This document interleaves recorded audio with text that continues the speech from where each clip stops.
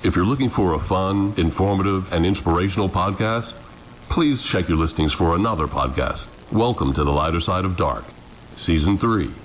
Two of the world's greatest podcasters could not make it this evening. Instead, here are your hosts, Solio and Smith.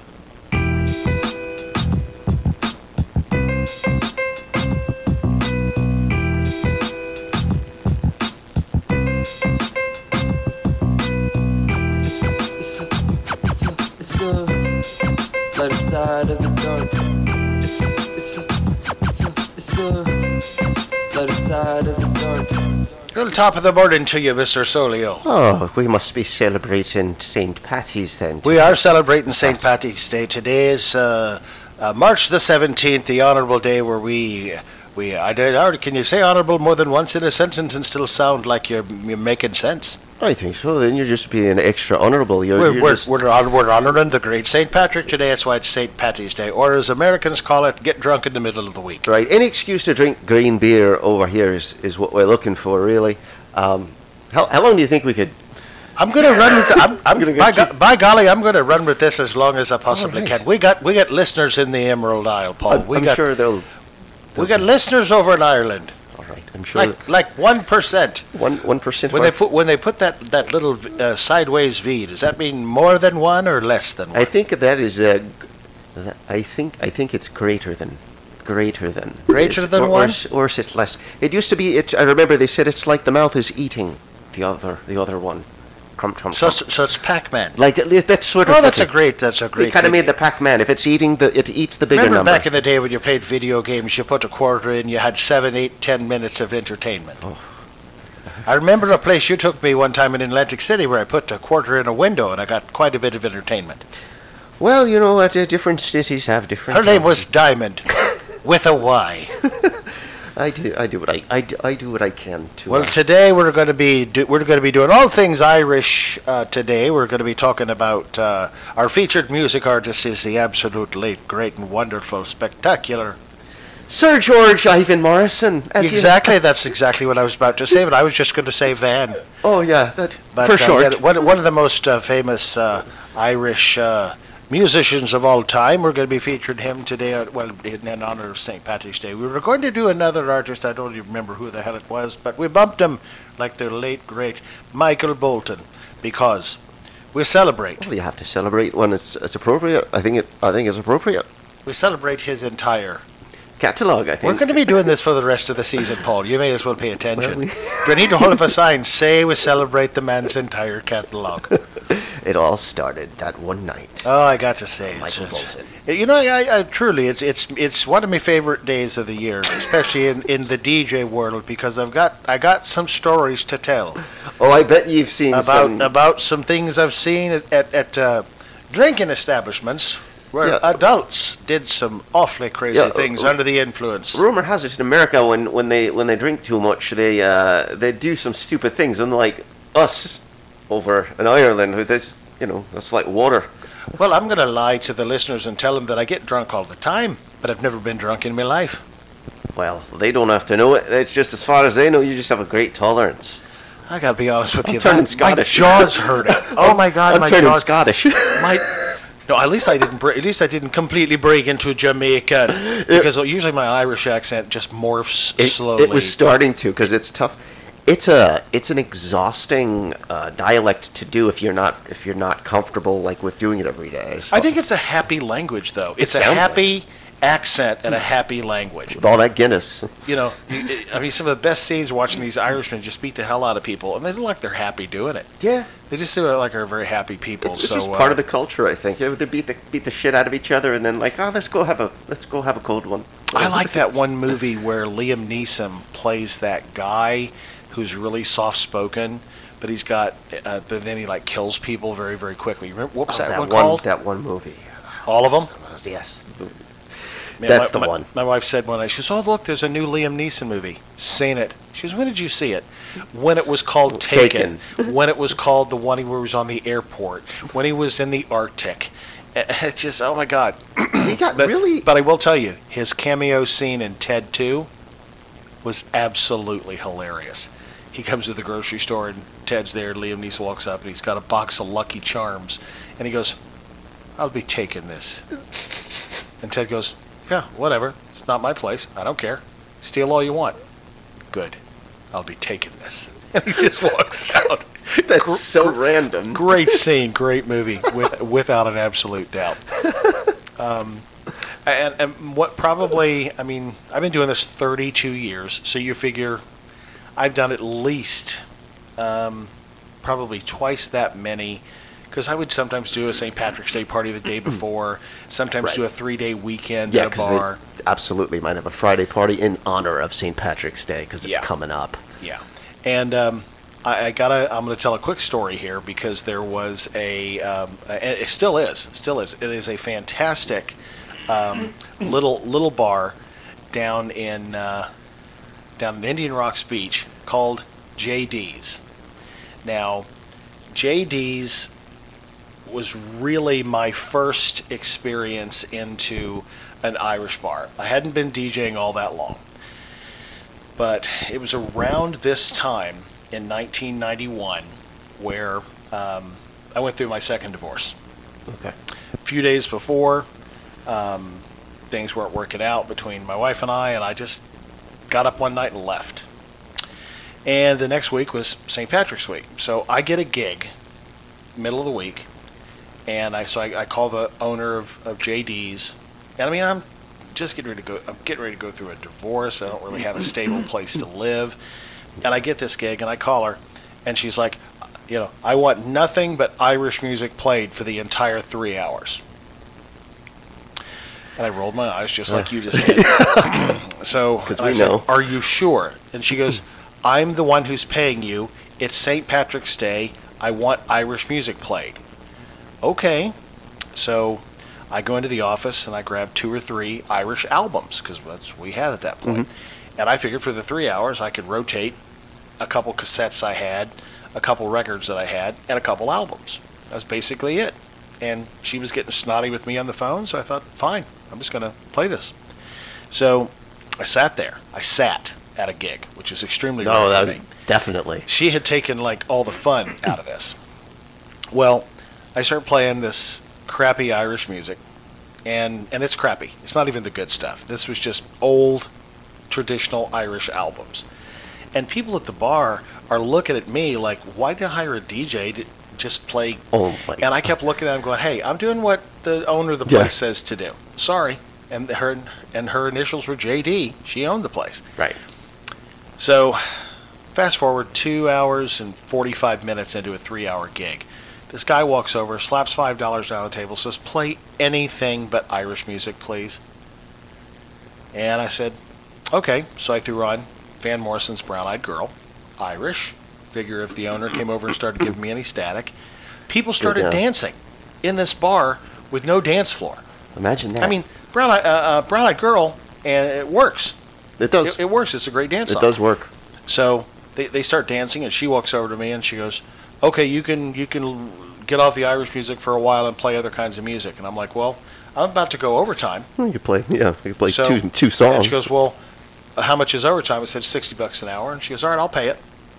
So the last hour, I did a nice mixture of Irish, an occasional Irish jig, because they were dancing. They were dancing to an Irish jig. We're 2 hours earlier. Right.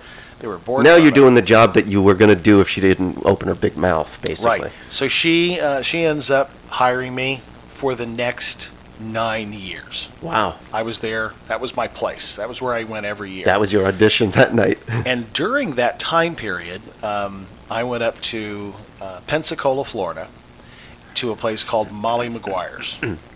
And I'm here to tell you, that place was an Irish pub extraordinaire. In the very sense of the word. And there was a song that they sang live. Okay. And I laughed and had so much fun with this song.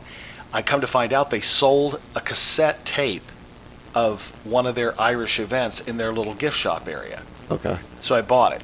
Now, the song is called The 7 Drunken Nights. All right. And you have to listen to the lyrics. I can't play the whole song again because I don't want to end up having to pay for it. But it's a call out where this guy goes, Well, I'll play a little bit of it, and then here we go.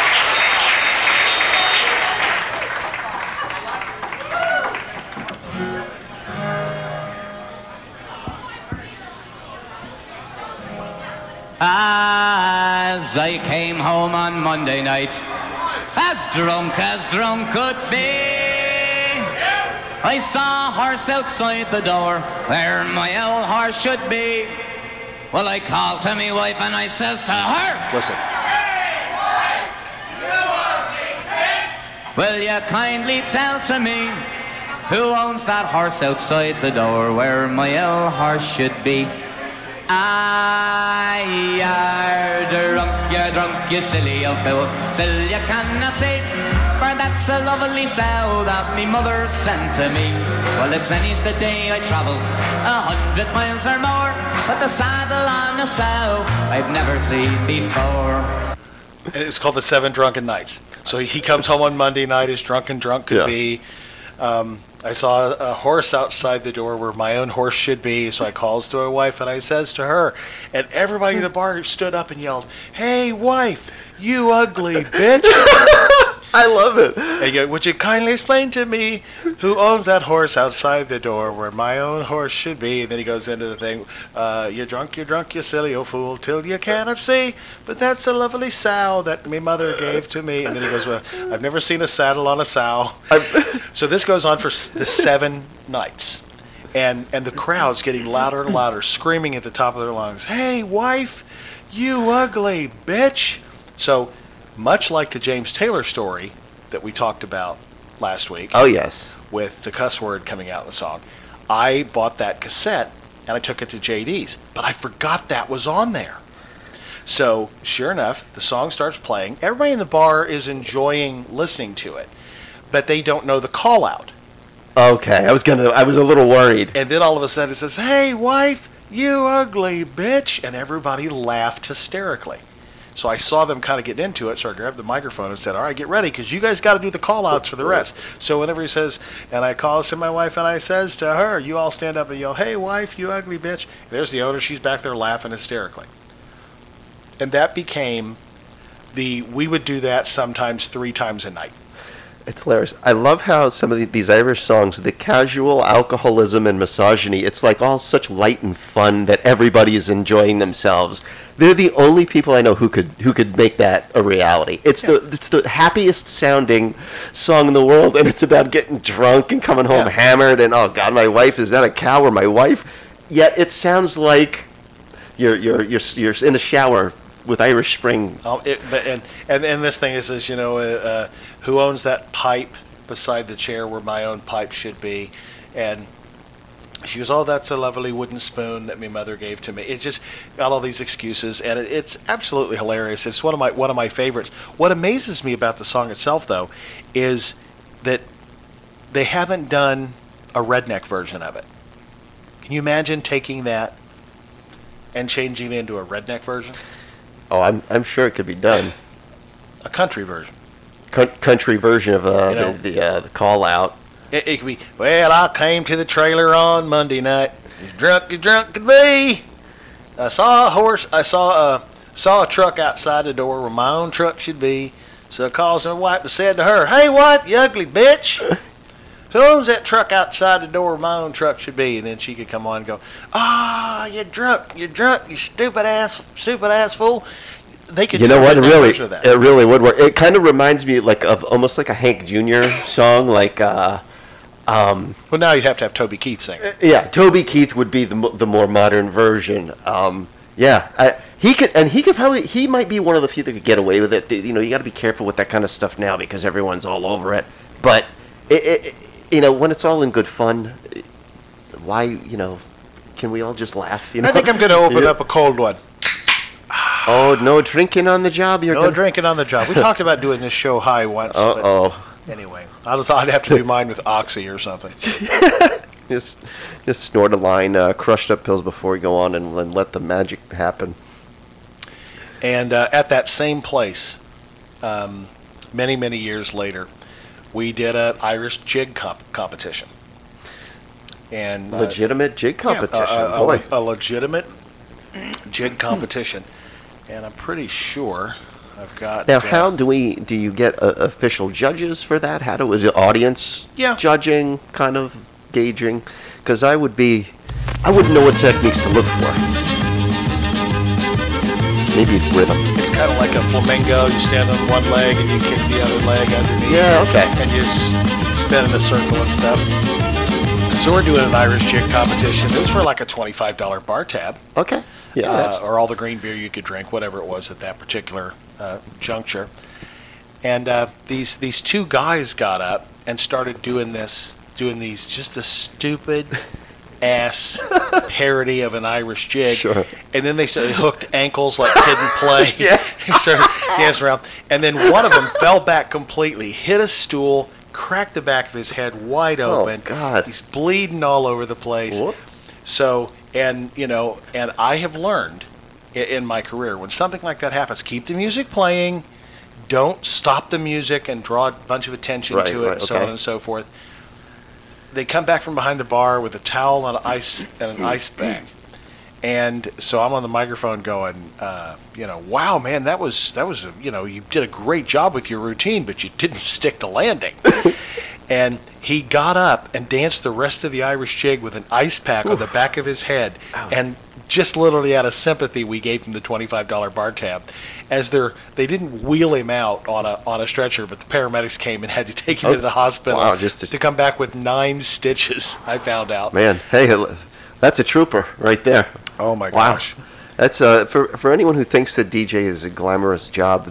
You're getting the real stories. This is how things really go when you're DJing. I had a grandmother at a wedding fall and break her leg doing the chicken dance. Oof, man. They carried her off to the side, sat her up, stretched her leg out, called the paramedics. Paramedics came, and I got on the microphone and said, "Ladies and gentlemen, I was just over talking to Linda. She doesn't want the party to stop. This is her granddaughter's wedding.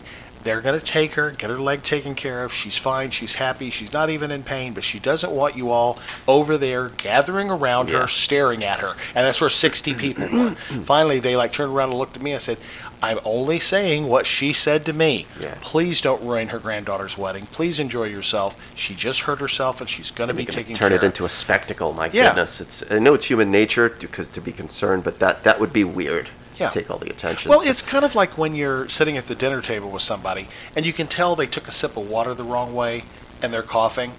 Everybody at the table stops and just stares at them. Are you okay? Are you okay? You expect somebody to go, "Nope, I'm dying. about to die right now because I got a teensy bit of water in my esophagus." Give me a break, people. I don't make a big deal about that. If I see somebody's choking, you anything? You good? Right. But then I'm right back to minding my own business.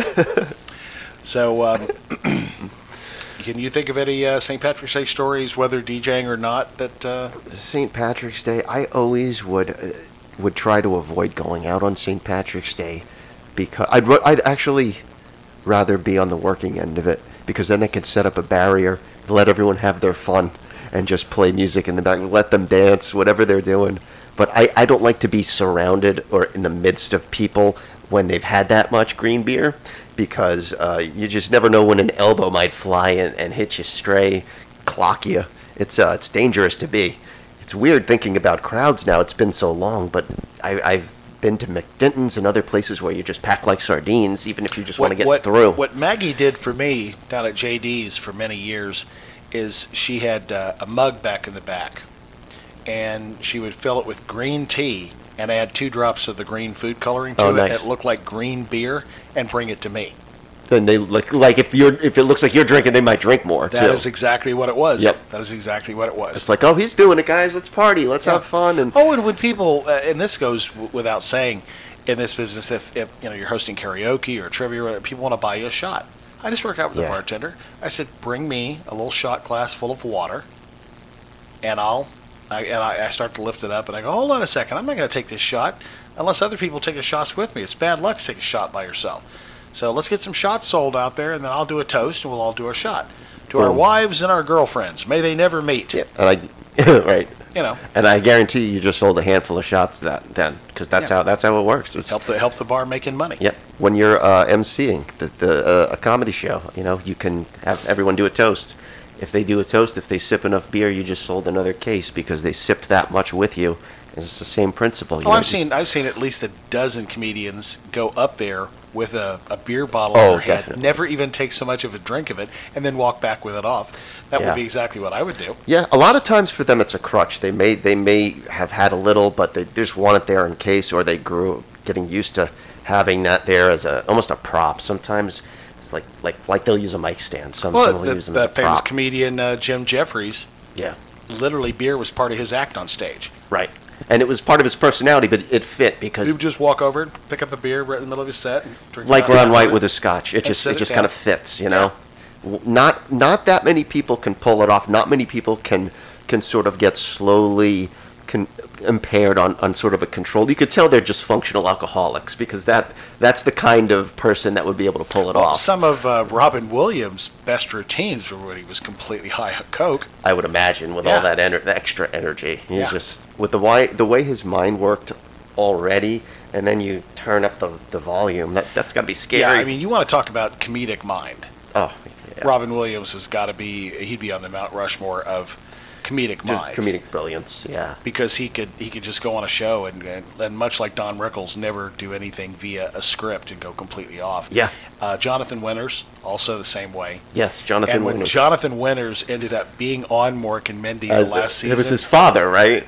No, it's his son. They reversed it. They That's reverse. right. They're born full size, then they get smaller as they grow older. The old Benjamin Button Yeah, trick. and but there was some great video footage where they would finish shooting a particular scene in Mork and Mindy, and then they would just let the cameras run and watch Robin Williams and Jonathan Winters riff for 20 straight minutes, and neither one of them ever get out of character. Neither one of them ever wouldn't completely crack the other up. I wonder how much footage is out there of that is still captured, that has been unreleased, that people of them riffing, just because those, like you were just saying, those two, letting them riff, two of the greatest improvisers that people might be aware of that are mainstream. That would be interesting to see what they can do together. But how do you feel about the fact that right now there's not a lot, and there were for, I'm going to say decades, comedic teams? We should do I love a 'em. Mount Rushmore of comedy teams, Yeah. comedy duos, not comedy troops, but duos. Duos. I miss duos because you can get a You got certain You got dynamic. Key and Peele now. You tend to see it more sketch or content producers. You don't really see it in comedy like touring just from stand-up because then they got to split the money. But if they create content together and make sketches together like Key and Peele, like you were saying, that's a good way to do it because then if you get famous, you are creating things together, and you can get a lot more from ad revenue by creating on YouTube anyway than you would make as like a touring road comic. Have you ever worked with any duos in your stand-up career? No, I've not. That you saw in a stand-up environment? It was already kind of a dying breed. I remember some duos growing up, and even into the 80s and early 90s maybe, there were a couple. I don't know how many famous duos were left by then, but you just stopped seeing it, and I think that was a reason why, is because they would appear on circuits together, they have to split the money, and comedy would pay. Comedy pay either went down or didn't really keep up with the cost of everything else, so it sort of became financially unviable.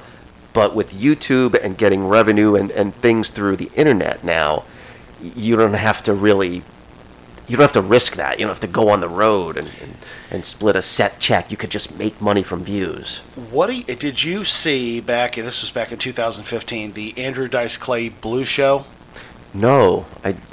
Was this a new special he did? Yeah. Oh, interesting. There was a duo on there called the Smash Brothers. Okay. And I'm here to tell you, it's the only time I've ever seen them. They've never had a Netflix special. I don't know what the hell happened to them, but I'm telling you, during their 15 to 20 minute set, the timing between these two guys was absolutely amazing. So I want you to look up the Smash Brothers, Yeah, sure. Andrew Dice Clay Blue Show, and tell me what you think, because they would have been a comedy duo that if they could have gotten some exposure on something other than something being associated with dice, which with Andrew Dice Clay, he's like Madonna, you love him or hate him. It's kind of a niche. Yeah. And but they were called the Smash Brothers. That's interesting. I do love a good comedy duo because contrasts and timing and rapport.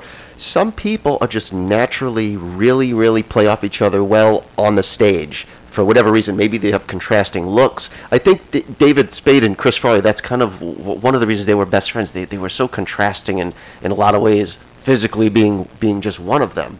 But I miss that. In a little coat. Like the movies they man did in a together. little coat. And they would play off of that contrast. I do miss that because there is something kind of magical about two people who can find that chemistry on screen. It's not that easy to do. You could just read lines that are written, but you have to believe, oh man, these guys are buddies there. I can see it. Let's make that a homework assignment for us. Yeah. And let's end up figuring out what's going to end up being a Mount Rushmore comedy duos. Comedy duos. Yeah, that's a good idea. Of all time. I can think of literally 3 right off the bat. Yeah, and they're probably older. It's a shame, but I'm curious. I think we'll see it, but it's just coming in a different form. Now, if Key and Peele at their level ever wanted to go on tour, they could, because they could probably charge a lot, do a big place, have a couple sketches, but treat it like their own show and split the money, and it'd still be great money. But there's just a different way to get there. So there was this long stretch before the internet where you just weren't seeing them, and I did miss that. Mm-hmm. So that's a good research project. Well, you had a homework assignment for this week. You were supposed to watch the DVD that I gave you. I haven't seen it yet. I want to watch it with Autumn because she's a fan. Oh God, come on! I didn't watch it yet. You got till next week. I'll watch it this week. You've had 149 hours or something. I know. To find an hour and 42 minutes in there. I don't want to watch it long. Well, Paul was supposed to review Once Upon a Time in Hollywood, and he didn't. But it did take me 6 weeks to get him to watch Idiocracy. So. And remember and then we did the Stanford Prison Experiment a little bit after that one. So, yeah. So as a movie reviewer, Paul, you kind of suck. I would probably not get the next gig as a movie reviewer when I showed up and they said, well, how was it? And I said, I don't know. What did you think? They would probably be like, that was your job. I give it 2 snaps and a circle. Remember Men on Film? Speaking of variety shows like Living Color. Living Color was. I miss just watching. I think it's ripe for a rebroadcast where you can just watch them. What do you call it? Like when you watch them endlessly. On a loop. Binge watch them on a loop like that. That would be a great show for that because you could see Jim Carrey in his prime. You could see Men on Film, Men on Art. Yeah. Just so many great sketches. Damon Wayans, Tommy Davidson. They were all great. David Allen Greer and Mad TV that came a little bit after that. That was funny for a couple of years. Well done. They had a whole bunch of really good recurring characters. They did. Some of them that. And what's sad, it's like welcome to 2021 bookstore. Our bookstore has no humor section. Right. It's like something can't be funny anymore without somebody getting offended. And as we talked about 2 weeks ago, I'm sick and tired of people telling me what my intentions were. Right. My intention was to make you laugh. There was no other thought in my head other than saying something funny to make a person laugh, as sometimes at my own expense. But you have to be willing to self-deprecate to get laughs from time to time. But I think right now it's getting so hard. The number of comedies that are coming out in movies has dropped like 40%. Has it really? Yeah. I mean, think about the if you go onto Netflix right now and click recent movies, and it's like horror movies. The Unborn, He Turned Her. Oof. Silence of the Wallpaper in the Blue House. The last thing I need after those past 4 years is more anxiety. I don't know why. I would hope to see more comedy, but dude, I saw The Grudge. I didn't go in my attic for 6 years. Yeah, that would just. I would pay my kid $20, go in the attic and get that box down. What can't you do, right. Dad? Here's $20. I'm gonna go up there. Grudge could be up there. Meanwhile, we're grown men, but it doesn't. That shows you how that can have an effect on you. Yeah. If I ever see a well with a lid on it, I'm not getting anywhere near that. I saw The Ring. Hell no. Mm-hmm. No. Yeah, it's creepy enough. Someone knows wells are creepy, and they decided that they would play off of I'll that. tell you what. I would rather fight Jason Voorhees. I would rather fight Michael Myers. I would rather fight Freddy Krueger than that bitch from The Grudge or the bitch from The Ring. Are you kidding me? Or the Linda Blair in the original Exorcist? Shit. Yeah. I'd leave that house. I'd leave skid marks getting out of that house. Couldn't imagine all that pea soup all over. That would be the worst. Your mother's in here with us, Karis. God, that must have been. Why you do this to me, Dimmy? Why? Oh, that just still creeps me I out. could only imagine what the audience. Think of like the audience seeing that in the theater for the first time. I saw people walk out of the theater first time. Really? You saw it in the theater? And People left I believe during it. that movie. Yeah. I bet they were so like disturbed. There were probably some people who were religious that were just like appalled. Oh, when she grabbed a hold of the cross in Oof. that scene. Yeah. That's interesting. And that's why I still say, in my opinion, there's never been a scarier movie than the original Exorcist. Yeah. As far as scary and horror. Yeah. Not gore. There's gore in it, of Yeah, course. that could be part of horror. That but wasn't the main crux. it was of psychological horror and but yeah, it was a sort of horror that hadn't really been done. Well, we started out doing Irish in segment 1, and we end up talking about horror movies by the end. Boy, that's the excitement of the lighter side of the dark. That's how it starts. It starts happy and light with drinking and dancing and jigging. With Solio and Smith. Arr. All right, we're going to be back with segment number 2, where our featured music artist will be the wonderful Van Morrison. So we'll be right back. Don't go anywhere. You're probably driving anyway. So we'll see you in a couple.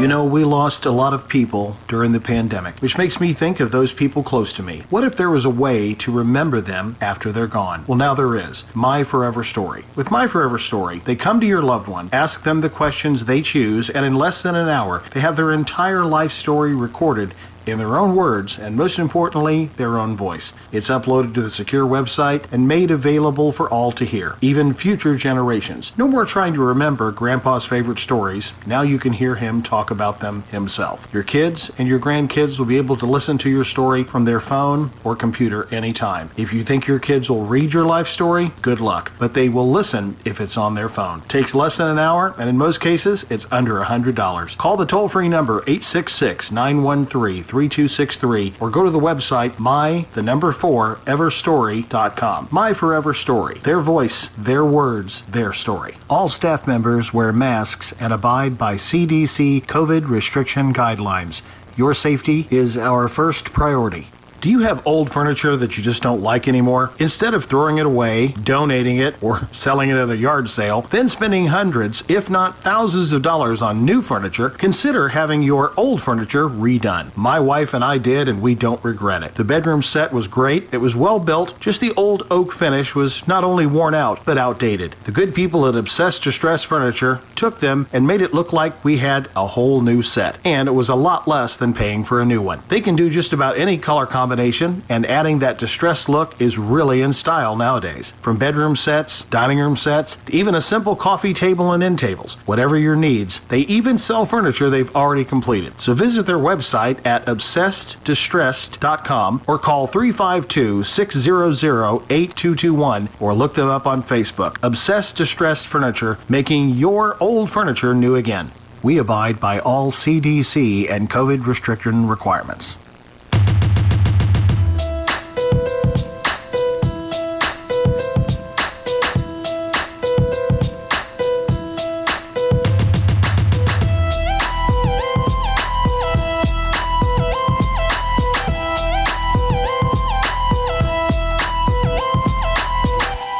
Lighter Side of Dark featured musical artist. All right, we are back with segment number 2, season number 3, episode number 6, I believe. It is episode number 6. We are celebrating St. Patrick's Day today. On a sad note, it's not. I probably shouldn't say a sad note. St. Patrick's Day to me has kind of a double meaning because my mother passed away on St. Patrick's Day, in 2008. It was a Monday, and she had cancer, and we kind of knew it was coming. Hospice was there, so we had our chances to say our goodbyes and so on. But yeah, there's always that little extra thing in my mind. Oh, going, yeah. wow, it's hard to believe it's been 13 years. Yeah. It's like the anniversary you don't want to celebrate. But yeah, and that's something I don't do. You will not see me today go on Facebook and post a picture of my mom Right. and celebrate her death anniversary. Yeah, I don't want to relive it. If I it's don't like, celebrate death anniversaries. Now, every year on her birthday, I always think about her a lot. Of course. Because her birthday was 7/7, so it's easy for me to remember. It's also 4 days before my own. Thanks, Mom. That was great because I'd always buy her a gift because I knew mine was coming 4 days later. Yeah. After I'd get Good the rebound. You know, well, he bought me something I really like. I got to get him All something right, good. scoring a But and I don't celebrate death anniversaries, and I know people who do. And I tell them, I said, that's fine. I just don't want to hear about it. Yeah. I don't want to hear about the day your mother died, or the day your father died, or the day your dog died, or whatever. The birthdays I can understand. Nothing wrong with celebrating a person's life when you want to remember them. But just the day of the death is not that big of a deal to me. So it's still St. Patrick's Day. I'm going to have a fun gig tonight doing trivia, and I'm going to be playing a lot of Irish music in between. Speaking of Irish good music, distraction. Yes, just speaking of which, that's one. Van Morrison.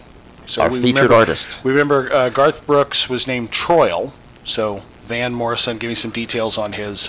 His full name, for those of you who are not in the know, is Sir George. He is a knight. Sir George Ivan Morrison. So that's where you get the Van from. Ivan. He just cut the eye off. You know, he didn't want to. I guess he just was like, it's not about me.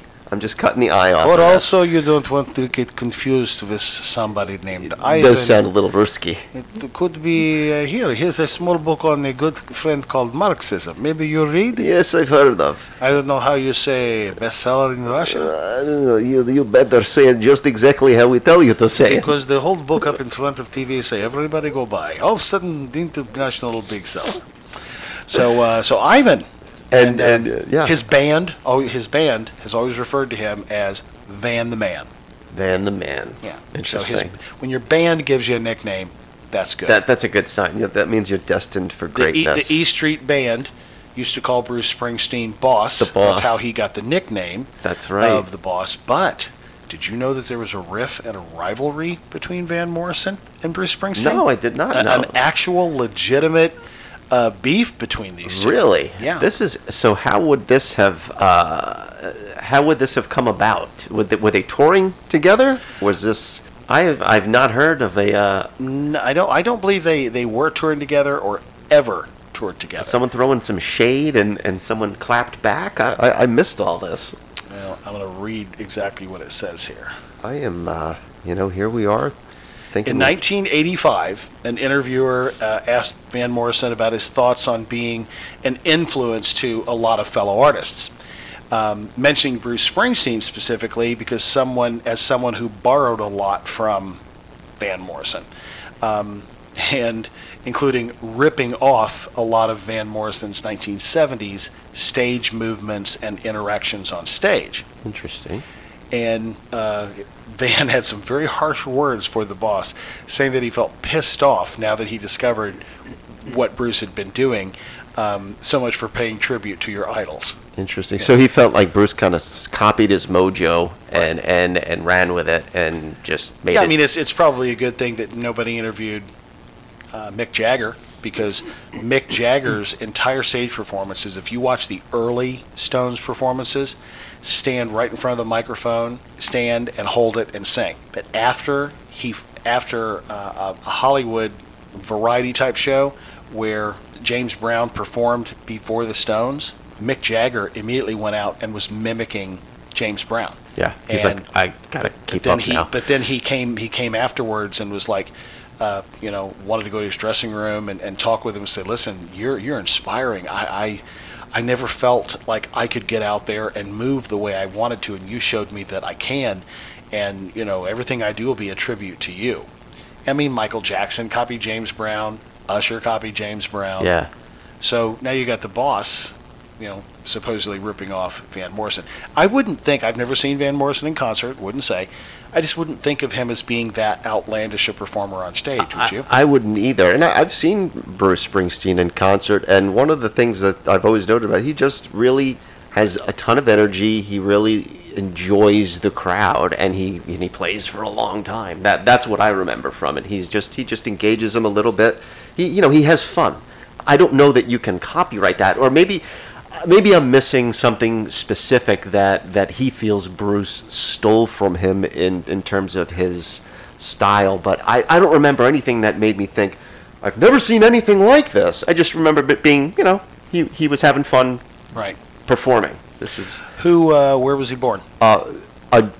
he was he was in Northern Ireland. So let's see is it Belfast? I think it's Belfast. Bloomfield, Belfast, and Northern Ireland. So he was born in 1945. So he is now 75, almost 70. He'll be 76 this summer, and he's Wow. still cranking out music. He actually has, it looks like an unfinished studio album.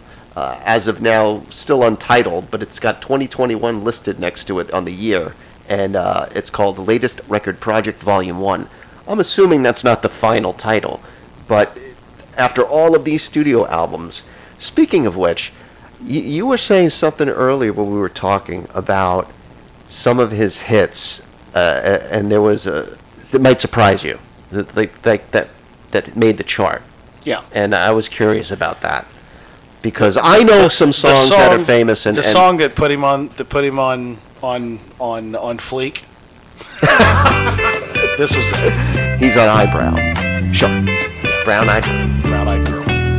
Actually, he did several versions of this song. A lot of people are not aware of. Okay. He did several versions. Obviously, Brown-eyed girl was the one that was the hit. There was the version that he did to raise awareness for domestic abuse called Black-eyed girl. Mm-hmm. There was the one he did for people with eye problems, Cross-eyed Girl, and there of course was the pirate version, One-eyed Girl. He really knew. He took a theme and he made it useful to so many different people. He really is making a difference. Those jokes still get laughs to this very day. I sang this song a few weeks ago to a bunch of residents at an assisted living facility, and before I sang it, I said, there's several versions of this song. There was the one for domestic abuse, Black-eyed girl, and they laughed their asses off. That's kind of my point. I know, they it's understood silly. that I wasn't talking about spousal abuse. I wasn't condoning anything. I know. It's just coming from a place of just giggle and snicker a little bit. And And it sucks to think we have to be that afraid to say it. Yeah, and this may surprise you. I would have had, when I was 11 years old, I started having a wandering eye. My right eye started to wander. Huh. And I had to go to see an ophthalmologist and an optometrist who gave me these pieces of cardboard that were about 4 inches long, Okay. and they had dots on both sides. And I had to put the piece of cardboard up between my eyes and slowly move my eyes until I could pull those dots together. Huh. That cured what would have been a kind of a sleepy eye. That's so weird. But they Just cured retrained it, the Yeah, muscle. they cured it earlier. I've never had an issue with it. I mean, don't get me wrong. I still check out chicks when I'm with my wife. That's called a wandering eye. That's something totally different. Right, that's But yeah, that was no. But I mean, I could poke fun at people being cross-eyed. I almost ended up having an eyeball that just Marty Feldman eyes that off to the side. man. Yeah. He's got Marty Feldman eyes. Nice. That would have been your hit song. Yeah. Oh my God. You So, really avoided all right, you. back to Van Morrison. Rattle off a couple other hits that he had that you're familiar with. Let's see. Let's see. How about this one? Moon Dance. Those are probably the two that come to mind first. Do that stand-up bass. Yes. Never charted. I figured one of those two must have been because of how you were saying it was a surprise. Never charted. That's interesting. So it picked up steam after the fact, or it must have, because it's certainly a It song. probably got a lot of play on album record stations, album rock. Okay, and it kind of picked up a little bit of steam that way. That would make a little more sense. This song charted.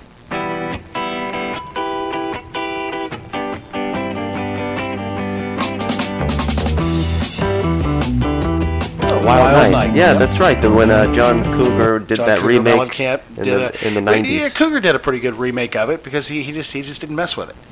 He didn't really change He just it much. sang it in his own kind of raucous style. Yeah. Now, that song charted, but that was his last song that ever charted, and it was 40 years ago. Wow.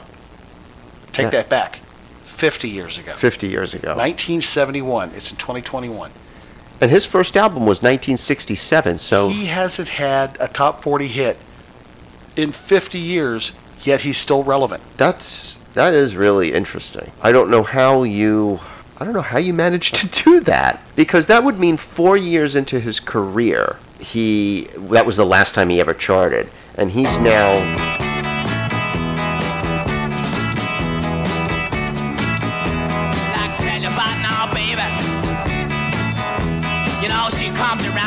He wrote Gloria when he was 18. Wow. From my head to the ground. Glora. Yeah. Yeah. He wrote that when he was 18. And also... quite prolific. Never charted. It's just funny to think that... The only other charting or charted song by Van Morrison that I think everybody knows is Domino. Okay. Domino charted. But the other songs that charted... Aren't you a big fan of his song, Come Running? Yeah, never heard of it. Been DJing 32 years, never heard of it. What about Into the Mystic? Was that another... Didn't chart. That also didn't chart. Did not chart. So the first three songs that come into my mind are Brown Eyed Girl, Into the Mystic, and Moondance. And yet, here we are. What a phenomenal, beautiful, just kind of driving down a road listening to it, this song. Yeah. We were born before the wind, also younger than the sun. He's also proof that you don't have to have a great voice to be a rock star. So it's weird how it works for some people. You can have... Well, we were saying this last week, with the nasally voice. Sound of James Taylor. The James Taylor has kind of a nasally voice, which typically I don't like the sound of a nasal voice, but you know what? It's always... Depends. Stevie Nicks sounds like she's got 2 tampons shoved up her nose when she sings. Yeah, she has a weird voice, but that's the thing. I think it's just some people gravitate towards a unique sound. I could stick both my fingers up my nose and do a Stevie Nicks imitation. I know. I don't know how she makes that sound out of her voice, but it's funny how different people are drawn to unusual sounding. But Stevie Nicks, McPhee, and oh my God, Lindsey Buckingham together, that harmony was amazing. And yeah. But Van Morrison, what year did he get in the Rock and Roll Hall of Fame? I think it was 1993. I would have guessed mid-90s. I think at that point. But I mean, I think he's worthy of being in the Rock and Roll Hall of Fame because he's been relevant for the last 50 years, but he hasn't had a hit in 50 years. And I don't know what's more important. Maybe being relevant is more important because hits and charting that's kind of dependent upon the moment. Whereas whatever's popular or whatever's a trend at the moment, but that doesn't mean people can't miss something good and then go back and appreciate it later on. And he's been so prolific. He's written so many albums. I was starting to count just to get an idea of how many studio albums. I stopped at 28, and I was maybe more than halfway through. So he is just someone who loves to write music and produce music. And it always surprised people how many studio albums Prince had in his, you'd have to say, short career when he died in 2016. 43. But there's probably another 60 or 70 albums of material in the vault. Right, that he didn't think was good enough, it was unreleased, or one wasn't finished. But imagine that, having more unreleased material than you have put out. See, Van Morrison's the type of guy, though, I would like to see him in concert, acoustic, small venue. Definitely. Like hearing Into the Mystic done with just a lead guitar, has to be stripped down, a rhythm guitar, acoustic, and a bass. That's all you really hear in Into the Mystic is those three. And I guitars. think that's part of why it's so effective. It just that vibe works without instrumentation. There's horns. There's also horns in Into the Mystic, but you wouldn't have to have the horns to make that song. Yeah, that might have been a product at the time. Other than Brown Eyed Girl, there's one other song. Before I talk about that, I want to talk about the fact. Have you ever seen Jimmy Buffett in concert? Not in concert, no. It's phenomenal. If you ever get the chance, I would imagine it's fun. Absolutely do it. But what song at a Jimmy Buffett concert gets 100% of everyone standing and singing is his cover version of Brown Eyed Girl? Interesting. You ask any parrot head at a Jimmy Buffett concert. Yeah. they don't stand up. They do Fens to the left. And Sure, Fens they to the play right, along. And Margaritaville, Looking for My Lost Shaker of Salt. But Brown Eyed Girl at his concerts, everybody, imagine 60,000 people screaming, sha-la-la-la-la-la. Yeah, does he It's not sing that insane. part? Does he let them No, sing he it? lets them do it. Okay. Yeah. Yeah. Does that? I want. Does he close with it? Does he come out later with that, it's or is that mid-set? Mid-set I'm with just it. curious because Yeah, that's just interesting. Kind of peaks a little bit earlier. Yeah. I don't know if you've ever heard this song by Van Morrison. I play it during dinner at any chance I get, and I've had people walk up and go, "Who's singing this?"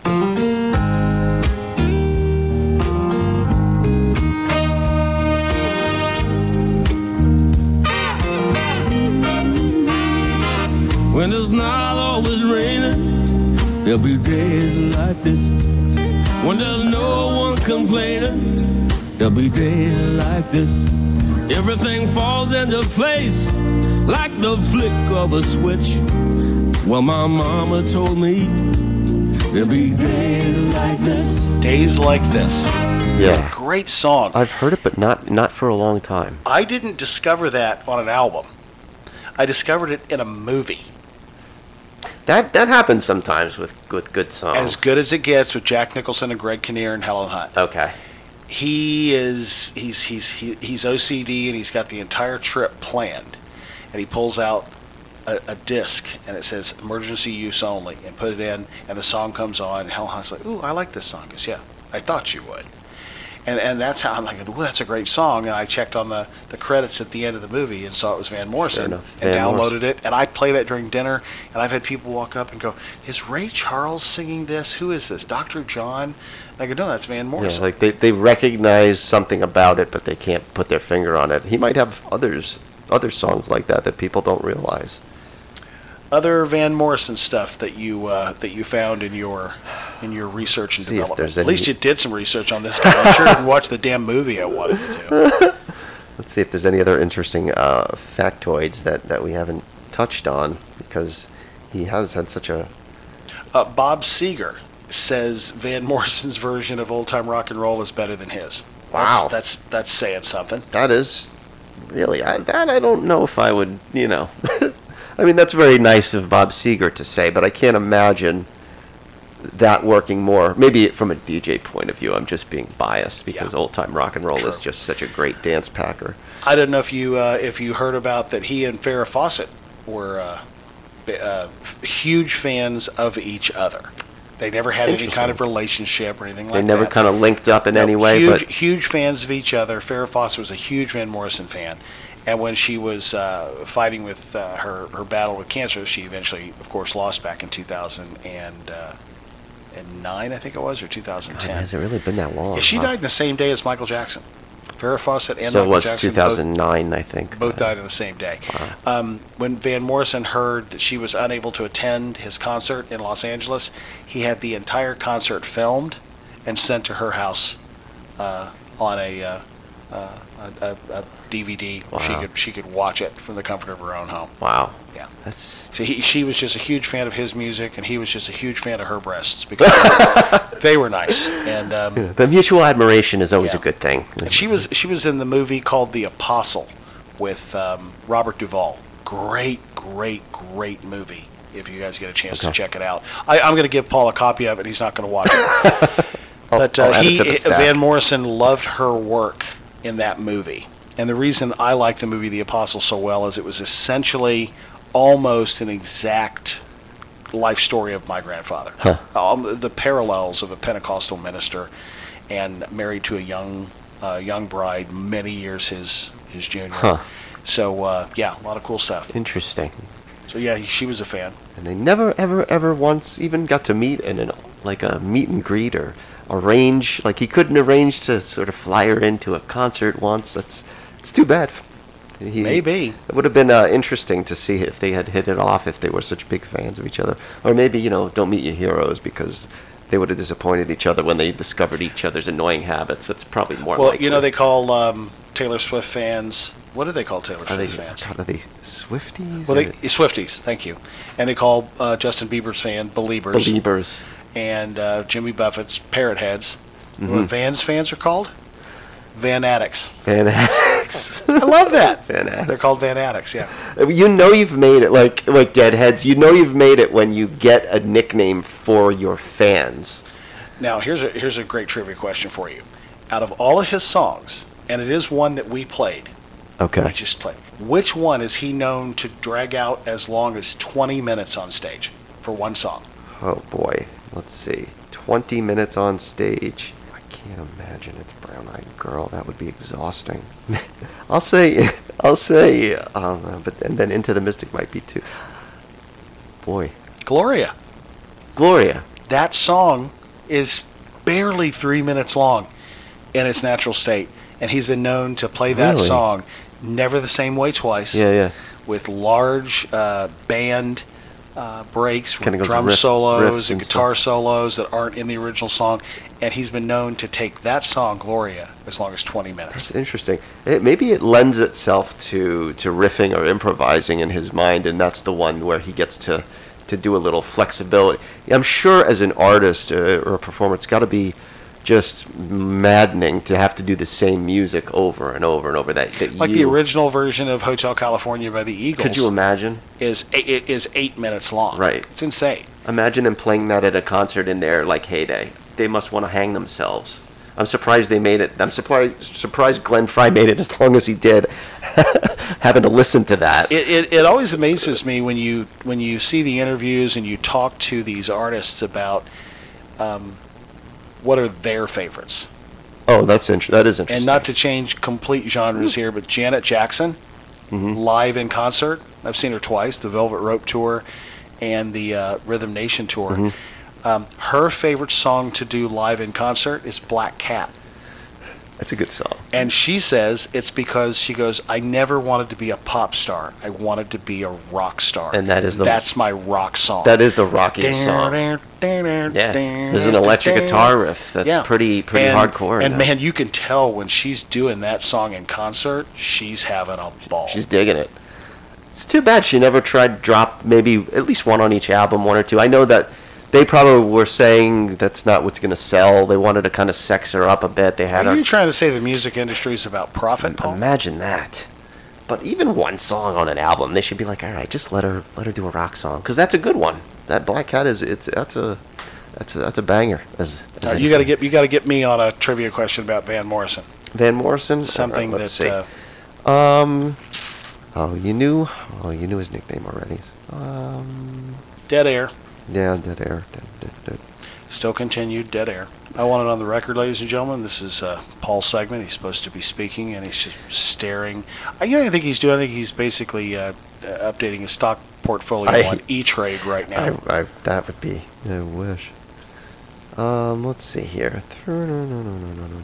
Oh, good. Now, so he's making. Now he's singing little songs like that's not a stall tactic. Okay. Three of his songs appear in the Rock and Roll Hall of Fame's 500 songs that shaped rock and roll. Brown Eyed Girl. Okay. Is one. Are there? I'll say Domino. There's one I've never heard of in here. I'm sure you've heard of it, but Tupelo Honey. I don't know. What are they? Moon Dance. Okay. Interesting.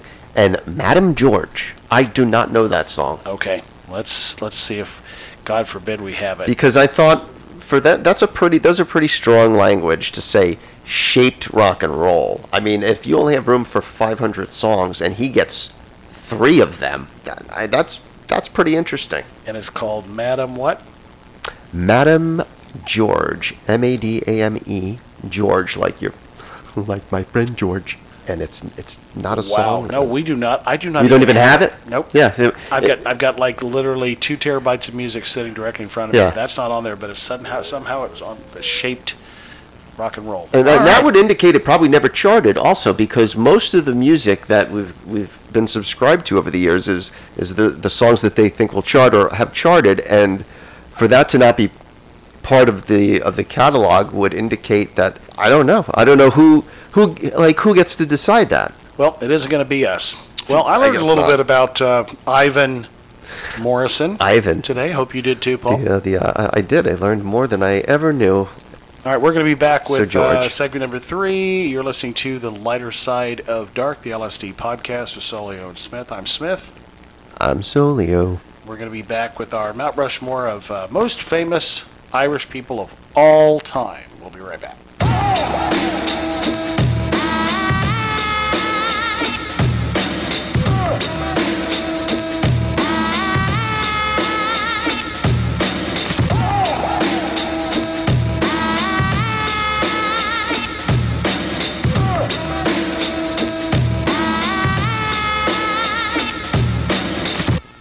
Hey everyone, this is Solio from the Lighter Side of Dark, and I want to talk about my favorite bakery in the whole world, Cuppy Cakes.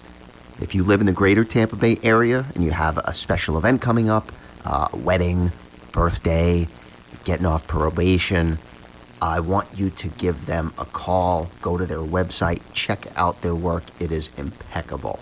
They've been around since 2011, and they make the most incredible custom cakes you'll ever see. www.ourcuppycakes.com, where you can find them on Pinterest, Instagram, or Facebook. Check them out today. I promise you won't be disappointed. Cuppy Cakes, where life is sweet. Looking for a unique and different kind of entertainment for your next fun event? Try a real live TV-style game show at your home or your next event. All your favorites, The Feud, Jeopardy, Pyramid, Match Game, The Really Wood Game, and on and on. This is no board game or DVD version. This is the real deal. Full-blown TV setups, just like going to Hollywood, but saving you the trip to the West Coast. All ages love game shows, and styles available to fit all budgets. Call 727-531-8880 or visit the website at gameshowparty.com and plan your next event, being the one everybody will be talking about. Game Show Party, located right here in the Tampa Bay area.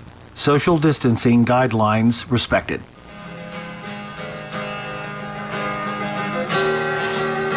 When Irish eyes are smiling, sure 'tis like a morning spring.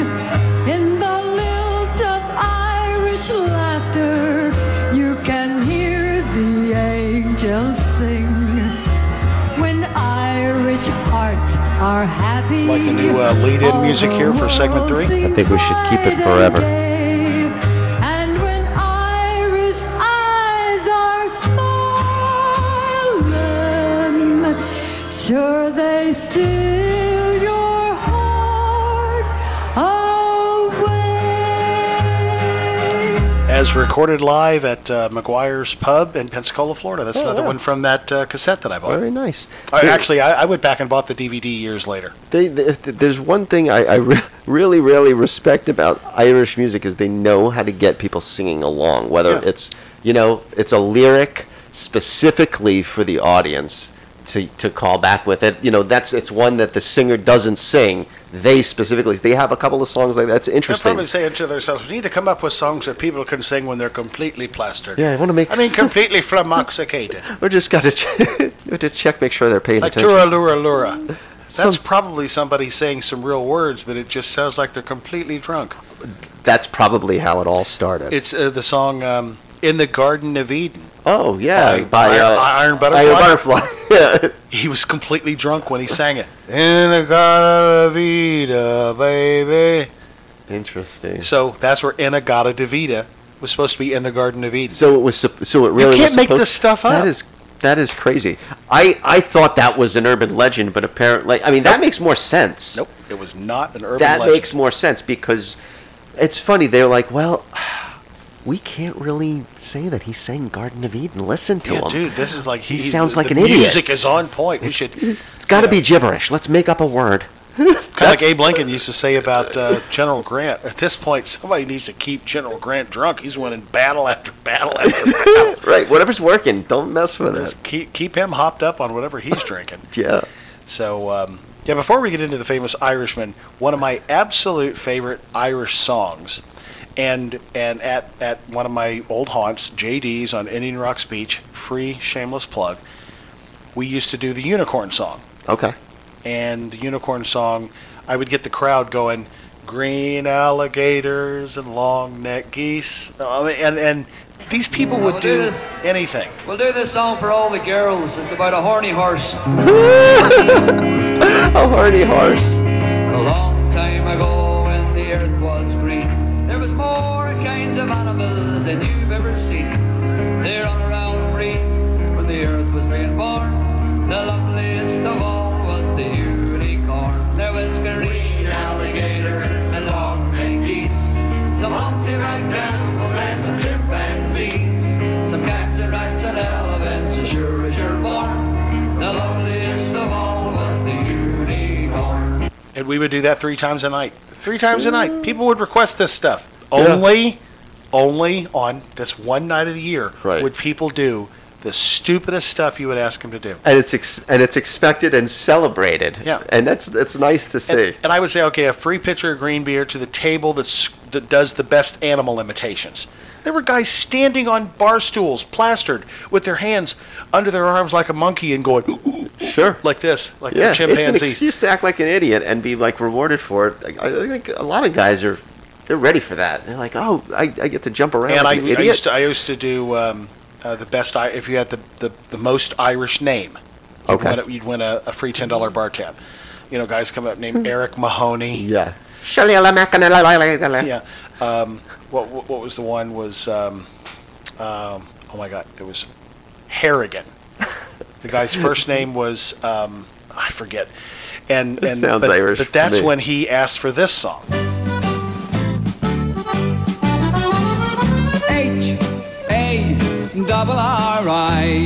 H-A-R-R-I-G-A-N spells Harrigan.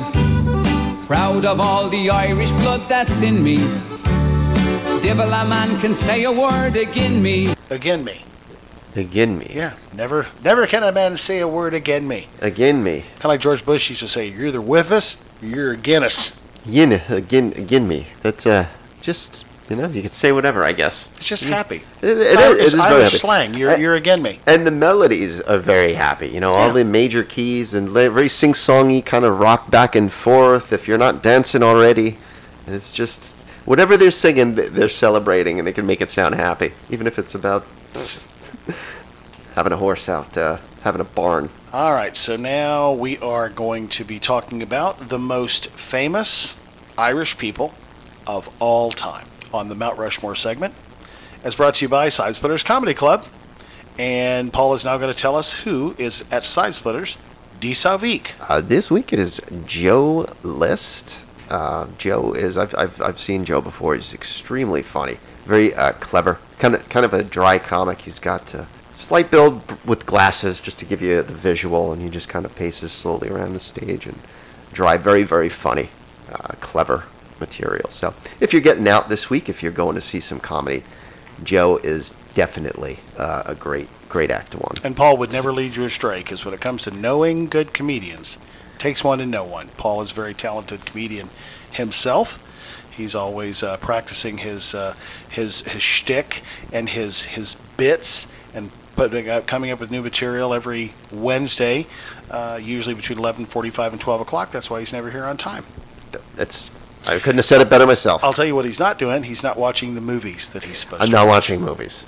That's true. Rob, I only had like 93 hours of downtime this week. Anyway, I'm not bitter. I know. All right, let's do the first most famous Irish person, and it has to be who we are celebrating today, the great and glorious St. Patrick. Boy, I guess, do we have to put him up there? I don't... Yes. Yes, we do. Right. Here's the weird part. He wasn't really Irish. Really?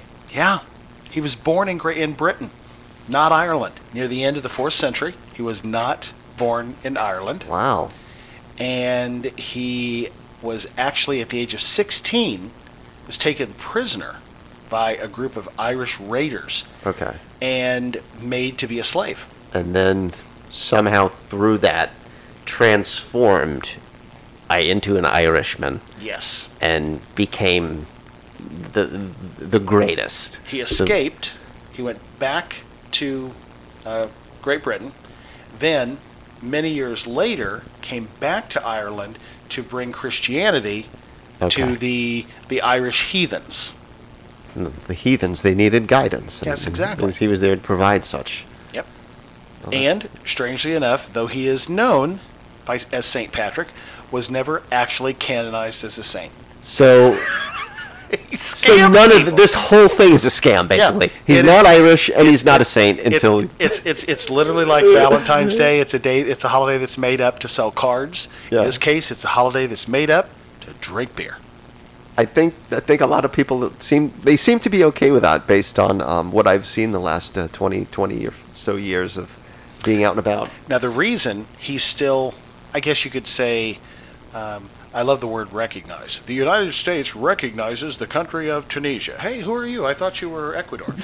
I know. Yeah, so the reason that the Catholic Church still kind of recognizes him as a saint is that there was no formal canonization process Okay. prior to around 1100, 1050, 1100. That's when they So- came up. That's when your religion made up the ritual of canonization. So it was decided, like, okay, you know what? He should be a saint, right? That one, Patty. He was good, right? Good old Saint Patrick. Patty over there. He was fun. Brought Christianity, all that stuff. Yeah, let's give him a saint. And also, there's absolutely no truth to him having anything to do with driving all the snakes out of Ireland. There's no empirical evidence to show that anything like that ever happened, that he disliked snakes or got rid of... That sounds like just- a Pied Piper tale. But most of his revelry comes from just myth built upon Sure. a game of telephone. Yeah. Oh, did you hear about St. Patrick? He got rid of all the snakes in Ireland. It's amazing. I come to find out, he caught a snake in a barn and killed it and threw it into a river. But it blew up. He got rid of all the snakes Oh, dude, in that Ireland. shit can happen within weeks. I tore my right Achilles in October of 2004 and had surgery in November of 2005 and was in a wheelchair for 4.5 months. The reason I'm in a wheelchair, they don't want you walking with a torn Achilles because your other leg could slip. Even if you're wearing the boot, it could really hurt. I ended up re-tearing my Achilles totally by accident, so I was in a wheelchair. Come to find out, I talked to people a year after that. Said, "Oh, we heard you were paralyzed in a car crash." Oh, yeah, that's the same thing. Or I was running from first to second base and my 41-year-old Achilles snapped. Yeah, someone crash. heard the word wheelchair, and they just decided, okay, I'm going to create a story of how this happened. A lot of these people probably hoped I was in a car crash. Maybe that's what it was. Is, oh, you're not. It So we got a car of St. Patrick up on the Mount Rushmore of famous Irishmen, Irish women, whatever the case may be. Kind of started it all. I'm going to let you take off with the next one. I guess we have to put him up there, even though I don't think either of us are a fan of his, demeanor, music, both. Bono, global rock star, born in Dublin, 1962. Obviously, he is the lead singer of the band U2, which, hey, if you like U2, that's great.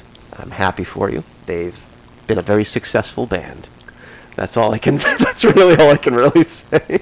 I know what a lot of people are thinking. They're thinking, is Rob's mic cut off? This is literally the longest period of time he's gone. I This know. entire podcast without interrupting or speaking. Can't stand Bono. Can't stand U2. I know he's done so much for charity. I know. That's adorable and that's wonderful. So he's getting his place. But he sings a song, I still haven't found what I'm looking for, during the year when U2 made $400 million. With $400 million, buy everything. What you're looking for is bound to be there. I think. Just buy everything. Never liked their music. And by the way, I'm an Eagles fan, and I have accepted the fact that you really can't play a lot of Eagles music at a wedding or at a party. It's not danceable music. I can still find a way to work in a song or two during dinner or at a cocktail party or something like that. Sure. But I love the Eagles, but their music isn't danceable. I don't think U2's music is danceable. Oh, no. Not at all. And to me, it always sounds whiny and screechy. But anyway, tell me a little bit more about what you found. Because I didn't look him up because I could have cared less. I know. And that's the thing. I just, those are sort of some fast facts. After, While you're talking about him, I'll be over here doing my taxes on Right. TurboTax real quick. So I know you'd rather do that than listen to Bono. I'd rather get a tongue speak. scraping. You know what it is? He's. I mean, it's great that he's used his status to aid the philanthropic causes and address some of those issues like poverty and AIDS.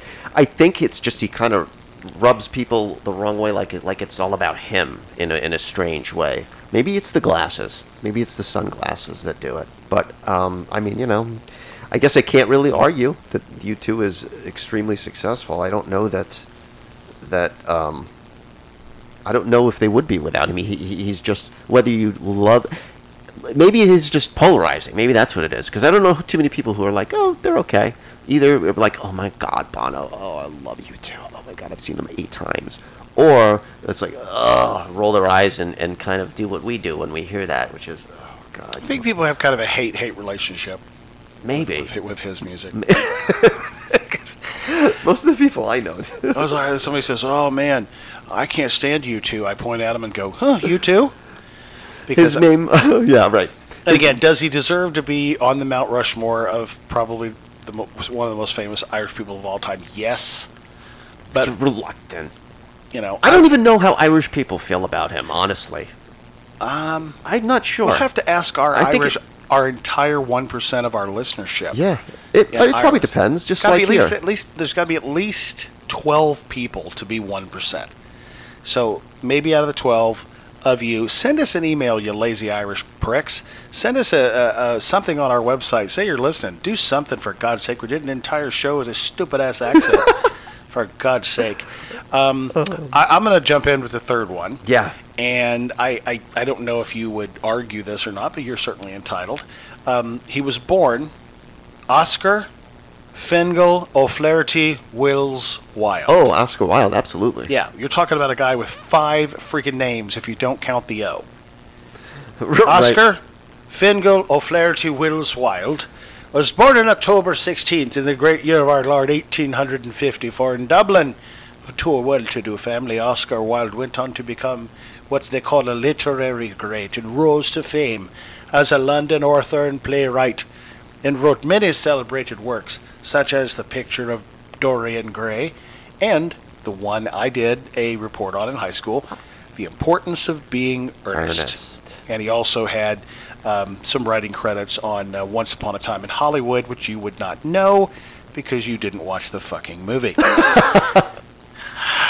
No, I mean, Oscar Wilde, I like the fact he just went by Oscar Wilde because that Fingal O'Flaherty Wills Wilde is just insane.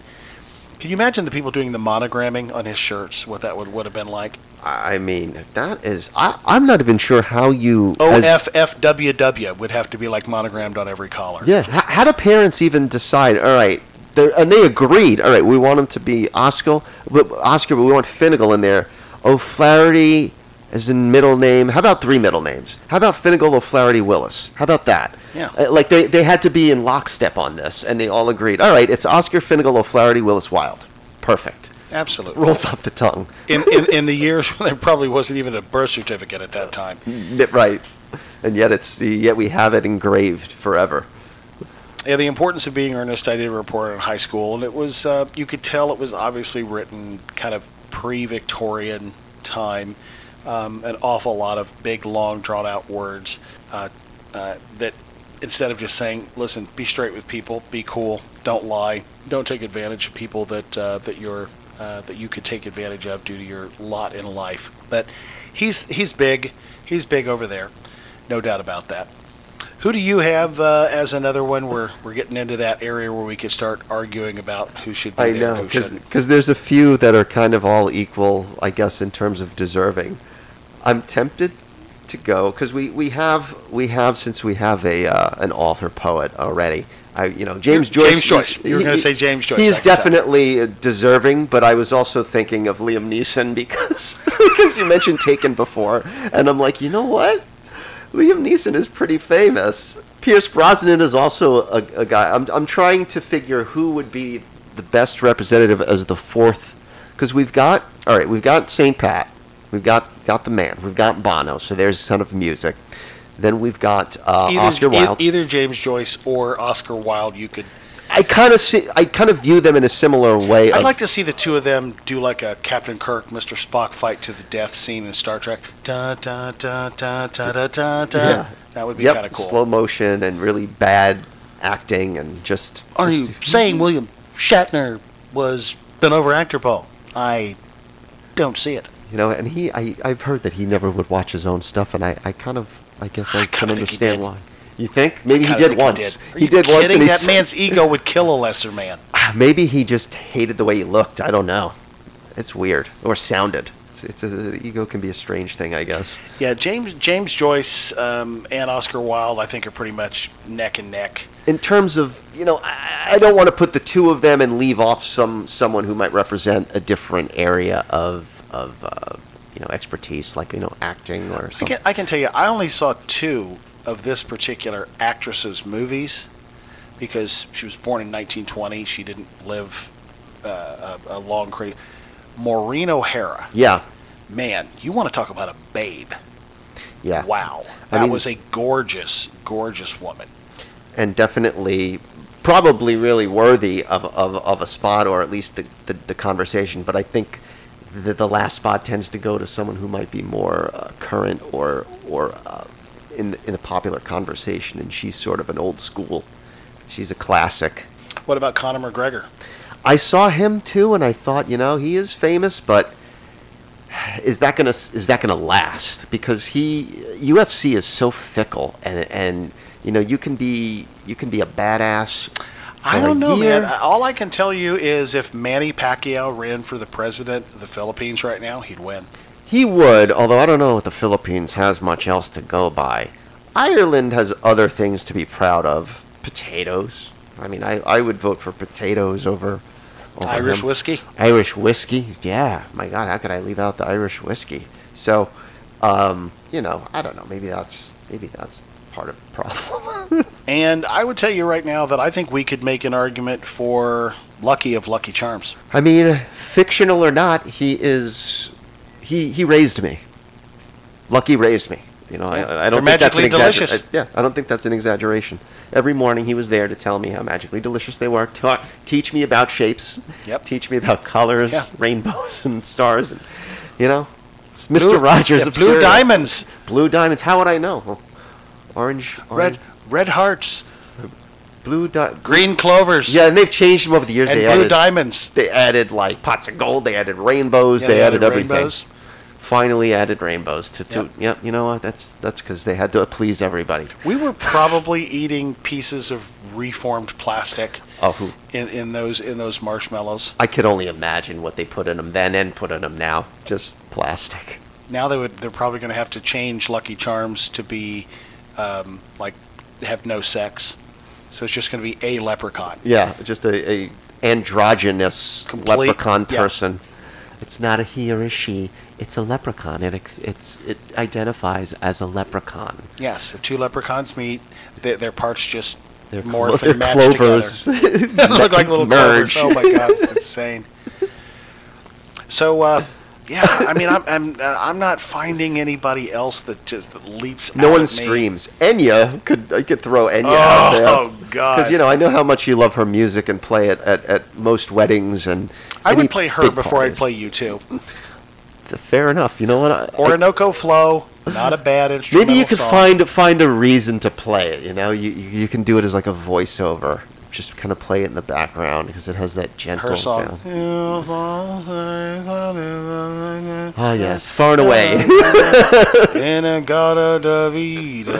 She is the iron butterfly of Ireland. Of Irish contemporary jazz. The echoey mumble of Enya. In all seriousness, for our Irish listener or listeners, Michael Collins, a huge revolutionary leader, arguably probably one of the most influential figures in Irish history. And he was only 31 when he died. Isn't that the truth? Yeah, because he basically was there pushing for Irish independence, which a lot of people don't realize. Ireland hasn't been an independent country for that long. We take it for granted. I've learned over the last few years, we take a lot of things for granted in a lot of countries. And they didn't become their own country until the 20th century. Yeah. And imagine the kind of sway or the kind of influence you have to be able to accomplish that until, he was assassinated. But, that's why he was only lived to be 31 years old. But he was able to pull that off in that young lifespan of his. That's pretty incredible. I'd say we probably put him on the list, and maybe we merge Oscar Joyce together. Oscar Wilde and James Joyce together. James Wilde, Oscar two Joyce. faces side by side. Representing literature. A split down the middle, but lit at the bottom. L-I-T. Yeah. Because they were lit. They were lit like... As writers. And yeah, I think Michael Collins I would probably put him up there, even ahead of Lucky Charms. Oh, I would say that's probably a little more respectful to put him ahead of Lucky. Yeah. Speaking of when Ireland gained its independence, I'm 57 years old this year, and I still learn stuff that I just thought I knew, but really didn't know. Sure. And one of the things is, what is the difference between England, Great Britain, and the United Kingdom? Do you know? The UK includes... United Kingdom includes... It includes... England. It includes Ireland, but not Northern Ireland, right? Scotland, Wales, and Ireland. That's the United Kingdom. Great Britain includes Northern Ireland as well, I believe. No, because Great Britain is the island of England, Wales, and Scotland. Okay, so I completely screwed up. So the UK was maybe... United Kingdom was what I was is thinking. Ireland, Scotland, Wales, and England. Okay. And then obviously England is England. So I would say oftentimes with the United Kingdom or Great Britain in the wrong context. Oh, I think most Americans do. I had completely ignorant. A nice young lady who was from there, had a beautiful, beautiful accent. Kind of one of those accents she could have cussed me out and I would have probably enjoyed it. Like, oh, that was gorgeous. But she looks over and she goes, I just want to let you know, you said the UK, and I think you meant Great Britain, and like, oh, which question was that? She showed me. She goes, the only time Ireland's included is in the United Kingdom. That's what that's the kingdom of those 4 countries are united. And I said, oh, thank you so much. And she goes, no, I really had a great time this evening, and we were very, very funny, and blah blah blah, and la la la, and a tea and crumpets, and a flat, and a lorry, and a lift. Yeah, all those things. Tea and crumpets. I guess that should make sense to us. Tea and biscuits. Tea and biscuits.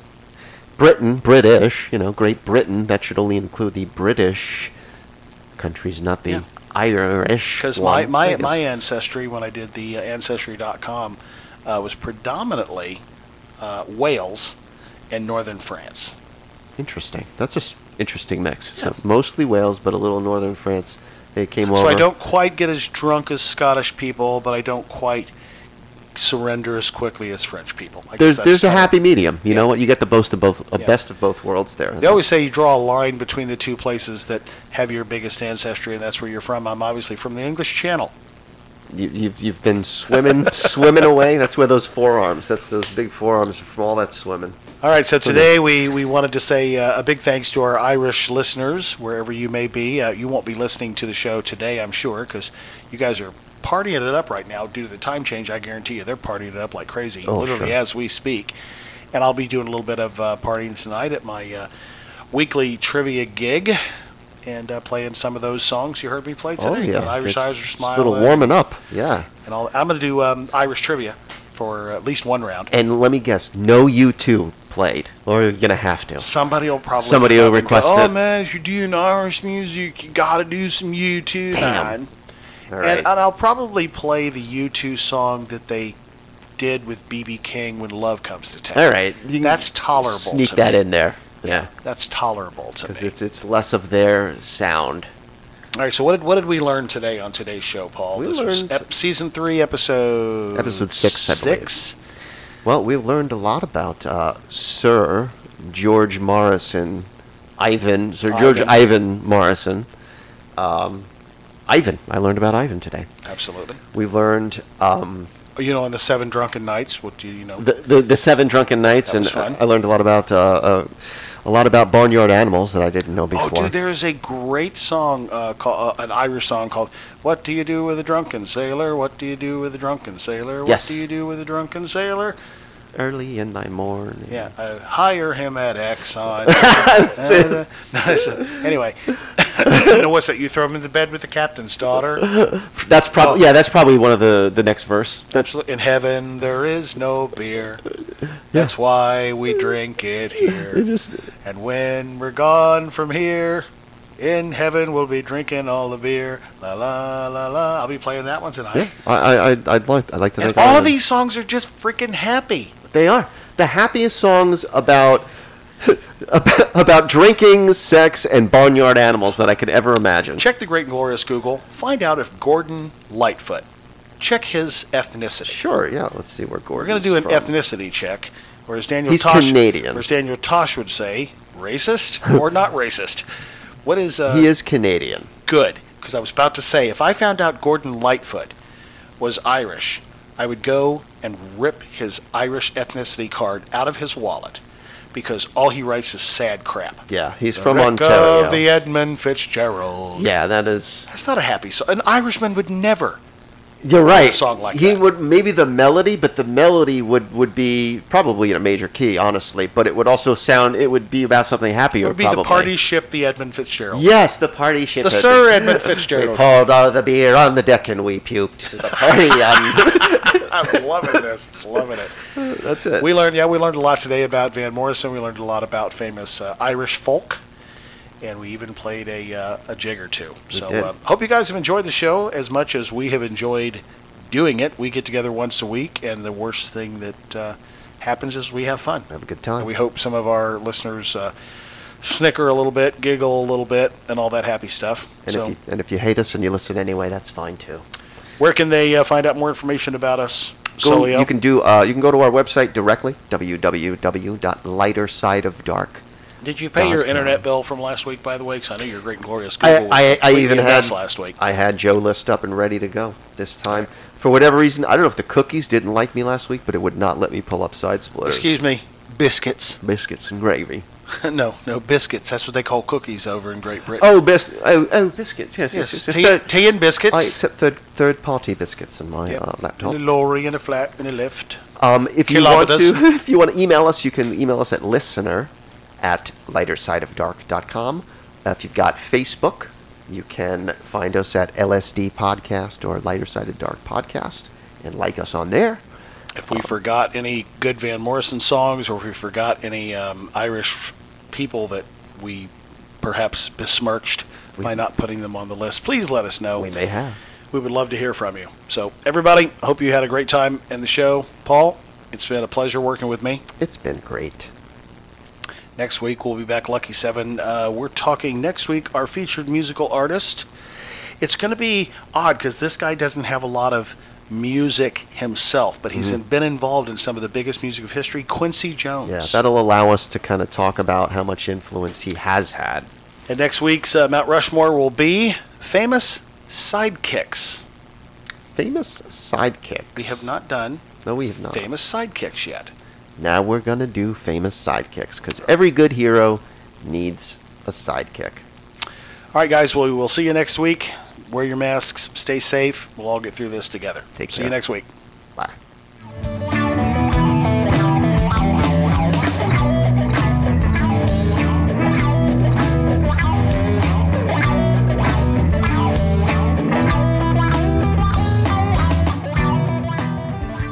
Hey everyone, it's Solio from the Lighter Side of Dark. Let's be honest, 2020 has not been a lot of fun so far, and we could all probably use some laughs. When I need some laughs, my favorite place in the world to be is at Side Splitters Comedy Club in Tampa, Florida. Live stand-up comedy every Wednesday through Sunday night. Nationally touring acts. There's even acts you've probably never heard of that are hilarious. If you've never seen a live stand-up show, I want you to go. They are so much different in person, and they are so much better. You feel the energy. You really feel like you're part of something special. Sidesplitterscomedy.com. You can get your tickets online. You can pick out your seats online, so you can sit wherever you want. If you want to be in the back because you're afraid, that's fine. You can do that. Go to sidesplitterscomedy.com and grab your tickets today.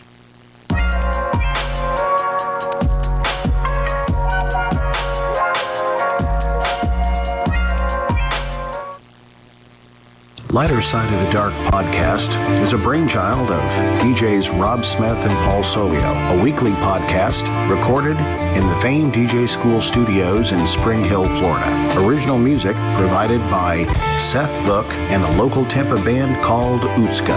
Announcer Dave Anthony. Nothing in the podcast is meant to be taken seriously. For entertainment purposes only. Written and produced by both Rob Smith and Paul Solio, divisions of RSP Events and Entertainment and Solio Entertainment. Edited by Rob Smith. Written by Paul Solio. Hey everybody, Rob Smith here from the Lighter Side of Dark. Thanks for taking a few minutes out of your busy day to listen to one of our podcasts. Don't be afraid to go back in the archives and start at the beginning. Season 1, tell us what you like, tell us what you don't like, but first of all, thanks for being a listener. We do appreciate it.